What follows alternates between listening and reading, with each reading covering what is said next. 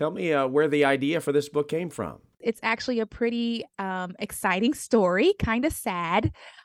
So about a little bit over a year ago, I was taking my children to a pet store, and while we were there, we saw some birds in a cage, and there was one little bird that had got my attention, and he was just flapping, flapping. You could tell he was under some type of distress.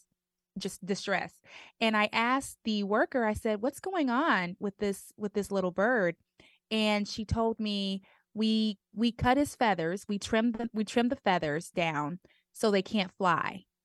And I was thinking like, "Oh my goodness, how frustrating it must be to be born to do something, like a bird being born to fly and not be able to do it." And that's how the story idea began. Um, and I started writing a little bird who wanted to fly. It's not based off the pet store, but that's where the idea came from. And so it celebrates patience and perseverance, and that there is truly a time for everything, which is rooted out of Ecclesiastes 3.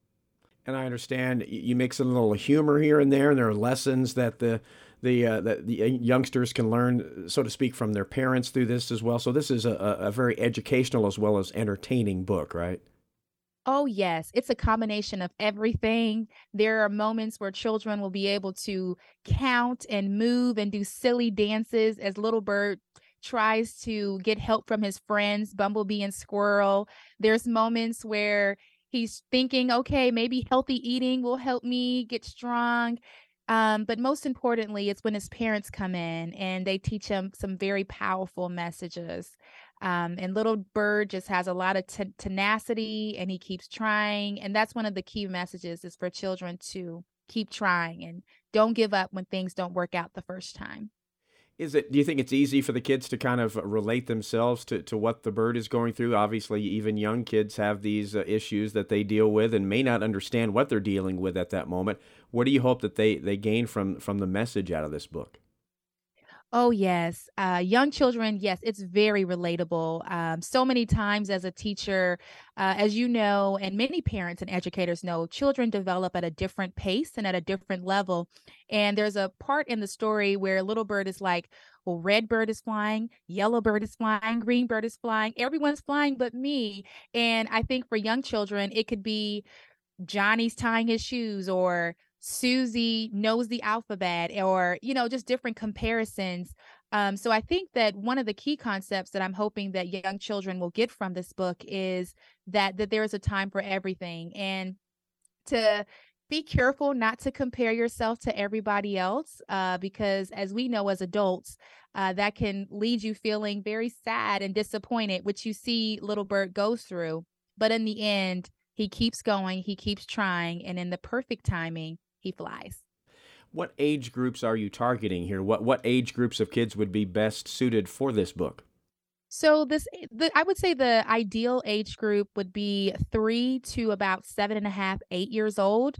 I'm getting a lot of reviews from that age group. I've got reviews from older, on the 8-year-old side all the way down to the 3-year-old side.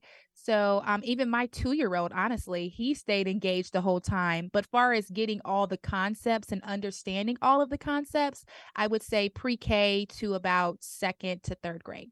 Do you have any authors who inspired you and in the way you write these children's books? Oh, yes. I'm glad that that's such a great question. So far as children books writers, I absolutely love Eric Carle. May he rest in peace. He passed away recently. Most people know him. He's the writer of books like The Very Hungry Caterpillar and Brown Bear, What Do You See? Absolutely love Leo Leone. I love how they incorporate just beautiful illustrations, very vibrant, but they teach simple yet powerful messages in their stories. And then I am a Christian, so I love the Bible. So I always try to incorporate inspiration to readers and anybody that's in the club. I try to be encouraging like that. So those are some of my key authors and inspiration. Now, where can people get a copy of your current release, the one that's just out, The Little Bird Who Wanted to Fly? Yes, so it is available on Amazon, and it is also available at Barnes and Noble. And I saw, watching some of your YouTube videos, you had a paperback version, now recently a hardback cover version of this book as well, right? Yes, yes. People can access the paperback and the Kindle version on Amazon. And if they would like a hardback cover, Barnes& and Noble is where you want to go. Brianna Churchill will hold a book signing on Saturday, February 25th from 11 a.m. to 2 p.m. at the African American Museum inside the University Mall in Carbondale. She'll host a story time on Saturday, March 11th at the Sally Logan Public Library in Murfreesboro at 11 a.m.